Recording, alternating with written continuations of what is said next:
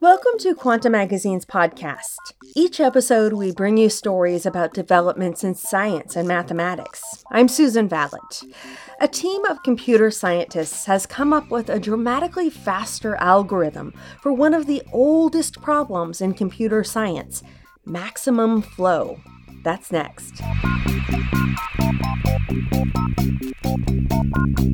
Explore science mysteries in the Quanta book, Alice and Bob Meet the Wall of Fire, published by the MIT Press. Available now at Amazon.com, BarnesandNoble.com, or your local bookstore. The maximum flow problem asks how much material can flow through a network from a source to a destination if the links in the network have capacity limits. Daniel Spielman is a mathematics and computer science professor at Yale University. It's absurdly fast. I mean, it's nearly linear time. There was no good reason to believe we could do that. There'd been a lot of advances made in the last 15 years in the running times of this algorithm, and we seem to be stuck at a particular running time. And I was actually inclined to believe that was an actual limit, that we weren't going to do better. So I turned to believing that algorithms this good for this problem did not exist. To me, it's really exciting to see it. Maximum flow has been studied since the 1950s, when it was formulated to study the Soviet railway system. Edith Cohen is with Google Research in Mountain View, California. This is an extremely basic problem on graphs. It had been around much more than many things. It's older than maybe the theory of computer science in some sense. The problem has many applications: internet data flow, airline scheduling, and even matching job applicants to open positions. The new paper handles both maximum flow and a more general version of the problem in which you also want to minimize costs.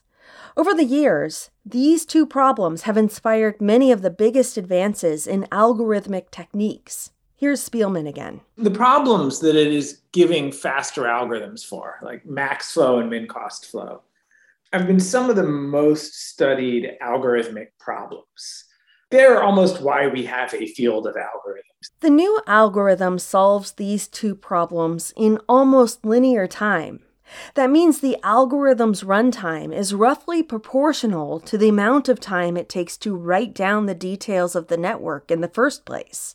No other algorithm for these problems comes close to running this fast for all possible networks. I jump up and down, literally. It's amazing. That's Satish Rao of the University of California, Berkeley. I've been focused on this particular problem for a long time. This problem is extremely important because it sort of has all the aspects of algorithm design in computer science. It framed and helped develop a lot of ideas, I believe, in optimization. For now, it's primarily a theoretical advance, since the speed improvements kick in only for networks that are far larger than the ones we encounter in the real world. Maximum flow problems can already be solved fairly quickly for our real-world needs.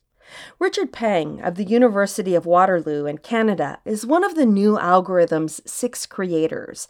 He predicts pieces of the algorithm might see practical use within a year. And researchers say in the coming years, computer scientists will likely find ways to make it more practical and perhaps even slightly faster. Alexander Madry of MIT says even if improvements do come along, this new paper is a slam dunk or major milestone. He says it's essentially the best possible. Richard Peng says so many computer scientists have studied maximum flow that conference talks about past work look like the credits after a movie. But most people date the first formal algorithm to 1956, when Lester Ford and Delbert Fulkerson solved maximum flow using what's called a greedy approach. At every step, their algorithm uses the objects that come most easily to hand. To understand this approach, imagine a network of highways on which you'd like to send as many delivery trucks as possible from Los Angeles to New York City in a given amount of time. Ford and Fulkerson's algorithm starts by choosing one path from LA to New York and routing as many trucks along it as possible. This typically won't take advantage of the full capacity of all the roads on that particular path. If one segment of your path is a 5-lane highway, but it leads to a 2-lane bridge, you can launch only 2 trucks at any moment. Next, the algorithm revises the capacities of these segments to reflect that you've now used some of their capacity. It subtracts the number of trucks you sent from the capacities of the segments. So the 5-lane highway now only has a capacity of 3, and the 2-lane bridge has a capacity of 0. At the same time, the algorithm adds 2 to the capacities of these highways in the reverse direction, so we can undo some of this flow later if we wish. The algorithm then finds a new path from LA to New York that has room for some trucks, sends as many trucks along it as possible, and updates capacities again. After a finite number of these steps, there will be no path from LA to New York that can accept any more trucks. And then we're done. We just combine all the flows we've constructed, and we have the maximum possible flow through the network. Ford and Fulkerson's algorithm doesn't try to make smart choices along the way. If it chooses a path that cuts off other useful routes, that's just a problem it deals with later. In the decades that followed the algorithm's publication, researchers tried to speed up the runtime by having the algorithm make more judicious choices, such as always using the shortest available path or the one with the most available capacity. In 1970, Yefim Dinitz found an efficient way to use all the shortest paths in the network in a single step. This created an algorithm whose runtime in networks with low capacities was shown by Shimon Evans and Robert Tarjan to be a multiple of m to the power of 1.5, where m is the number of links in the network. Almost 30 years later, Rao and Andrew Goldberg, who's now at Amazon, produced similar results for networks with high capacities. But no one could beat the 1.5 exponent. Sushant Sachdeva of the University of Toronto is one of the new paper's authors. So coming into the 2000s, by now, Goldberg, Rao, and this n to the 1.5 barrier was sort of entrenched in some sense. To make progress, computer scientists would have to take an entirely different approach. So far, all these algorithms employed combinatorial approaches, which look for some type of structure at each step and use that structure to update the flow. But in 2003, Spielman and Xianghua Teng of the University of Southern California opened the door to a radically different optimization approach in which you use techniques from calculus to guide you toward an optimal solution.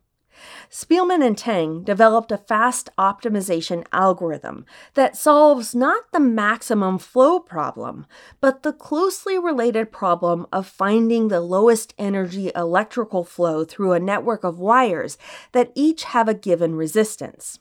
Here's Sachdeva again. What many of us now recognize as a key movement is a very influential paper by Spielman and Teng. It was actually not directly related to max flow, but their key idea was that some flow problems can actually be thought of in a non-combinatorial but contiguous way. So far, everything that people had thought of, they were thinking of paths, they were thinking of flows. All of this thinking was very discrete, thinking of paths, collection of paths, thinking of how graphs change. But the Spielman and Teng work really brought together views from continuous optimization and bringing that perspective onto flow problems. Researchers soon started exploring how to apply this advance to the maximum flow problem. The idea is to imagine our highway network as a network of wires and to turn up the resistance on the highways that don't have much available capacity. This discourages electrons from running through them.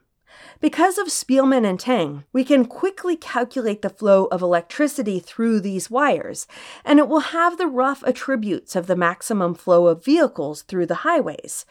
They won't be exactly the same, since the electrical flow problem doesn't feature any hard limits on the capacities of the wires. Then, having produced this initial flow, you can readjust the capacities just as in the combinatorial algorithms like Ford and Fulkerson's. Next, you reset the resistance of each wire to reflect these changed capacities and solve this new electrical problem, and so on. The combinatorial approaches change one chunk of the network at a time. But Spielman and Tang's optimization approach takes in the entire sweep of the network at once. That makes each step more powerful, so you need fewer total steps to reach the maximum. In 2008, Samuel Deitch of Google and Spielman used this approach to essentially match the previous bound of m to the 1.5 for maximum flow. Then in 2013, Madry pushed the approach further to break through the 1.5 barrier for low-capacity networks, speeding up the runtime to a multiple of about m to the 1.43. And that's a big one. That was a shocker. You remember UC Berkeley's Satish Rao. Over the following years, researchers extended this approach even further, but they got stuck at m to the 1.33. They started to wonder if this exponent was a fundamental limit. The fastest conceivable runtime for a maximum flow algorithm would just be a multiple of m, since it takes some multiple of m steps just to write down a network. This is referred to as linear time. But to many researchers, such a blazingly fast algorithm seemed unthinkable. But the authors of the new paper felt there was more juice to squeeze out of Deitch and Spielman's approach. Madry had used it to reduce the number of steps needed to solve a maximum flow problem, but that reduction came at a price. At each step, the entire network had to be rewritten and its electrical flow solved from scratch. This method treated Spielman and Tang's algorithm as a black box. It didn't matter what the algorithm was doing internally. The 6 researchers decided instead to dig into the guts of the algorithm and tailor its various components to the maximum flow problem. These components, they suspected, might even allow them to solve the harder minimum cost problem. That's when you're looking for the cheapest way to route a given amount of material. Computer scientists have long known that any minimum cost algorithm can solve the maximum flow problem as well. As with other optimization approaches, the researchers came up with a notion of the energy of a flow, a function that considers the link's costs and capacities. Shifting flow from an expensive low-capacity link to a cheap high-capacity link lowers the total energy of the system. To figure out how to quickly move a flow toward a low-energy state, the researchers merged this optimization approach with the older combinatorial viewpoint. The latter, which changes only part of the network at a time, offers the potential of reusing some of your work from previous steps. At each step, the algorithm looks for a cycle, a path that starts and ends at the same point, that can reduce energy. The basic idea is simple. Imagine that you've created a flow that routes trucks from Chicago to New York along a toll road, but then you discover there's a cheaper freeway available. Adding the cycle that starts in New York, runs to Chicago along the expensive road, and comes back along the cheaper route effectively undoes the expensive path and replaces it with the cheaper one. This reduces the total cost of the flow. Valerie King of the University of Victoria in Canada says this approach uses many more steps than the electrical approach, so at first glance it sounds like regressing. So they're sort of regressing in some respect, and they've changed the measure of what the min-cost ratio problem was measuring. So they've changed that problem a bit. They've increased the number of iterations, but they found a way to make the iterations go faster. To compensate, at each step, the algorithm must find a good cycle incredibly quickly, faster than it takes just to inspect the entire network. That's where the inner workings of Spielman and Tang's algorithm come in. Their algorithm provides a novel way to use a low-stretch spanning tree, a sort of internal backbone that captures many of the network's most salient features. Given such a tree, there's always at least one good cycle you can build by adding a single link from outside the tree. So having a low-stretch spanning tree drastically reduces the number of cycles you need to consider. Even then, for the algorithm to run quickly, the team couldn't afford to build a brand new spanning tree at every step. Instead, they had to ensure that each new cycle caused only minor ripple effects in the spanning trees, so they could reuse most of their previous computations. Yang Liu, a graduate student at Stanford University and one of the paper's authors, says achieving this level of control was the core difficulty. Eventually, the researchers created an algorithm that runs in almost linear time, meaning that as you look at larger and larger networks, its runtime approaches some multiple of m. Here's Madry. This paper is definitely tour de force. The algorithm uses many ideas from Spielman and Tang's work, but it puts them together into something completely new. Spielman says looking at the algorithm is a bit like being a time traveler. The way I've described it is sort of like I'm from the 1800s and I've seen a horse-drawn carriage and I'm describing to you a car. Like, I recognize their car. I see it's got a place to sit. I see it's got wheels. I see it's got something that makes it move. But they've replaced the horse with an engine. So it's got like a similar shape, but it's really working differently. The team's analysis is long and complicated, but Satish Rao predicts other researchers will soon dive in to simplify things. My feeling is that this would all be made cleaner and better over the next few years. But they're showing you can do it, right? And it's remarkable. Once the algorithm is streamlined, Spielman says computer scientists will likely start using it as a subroutine in algorithms solving different problems. If you suddenly say, we have a nearly linear time algorithm for it, then you think, okay, well, now that I know I can do that quickly, how can I use it to do other things quickly? And that's sort of what I expect will be the outcome here. That now that we know we can do this really quickly, people will find all sorts of applications for it that they just weren't thinking of before. The dizzying speed up to the maximum flow problem has Spielman wondering about the future. I mean, it makes me wonder, like, if all these other things we try to make algorithms for, if we had a big enough community putting in enough time, what else could we do? It's probably time to start going over some other classic problems of algorithms.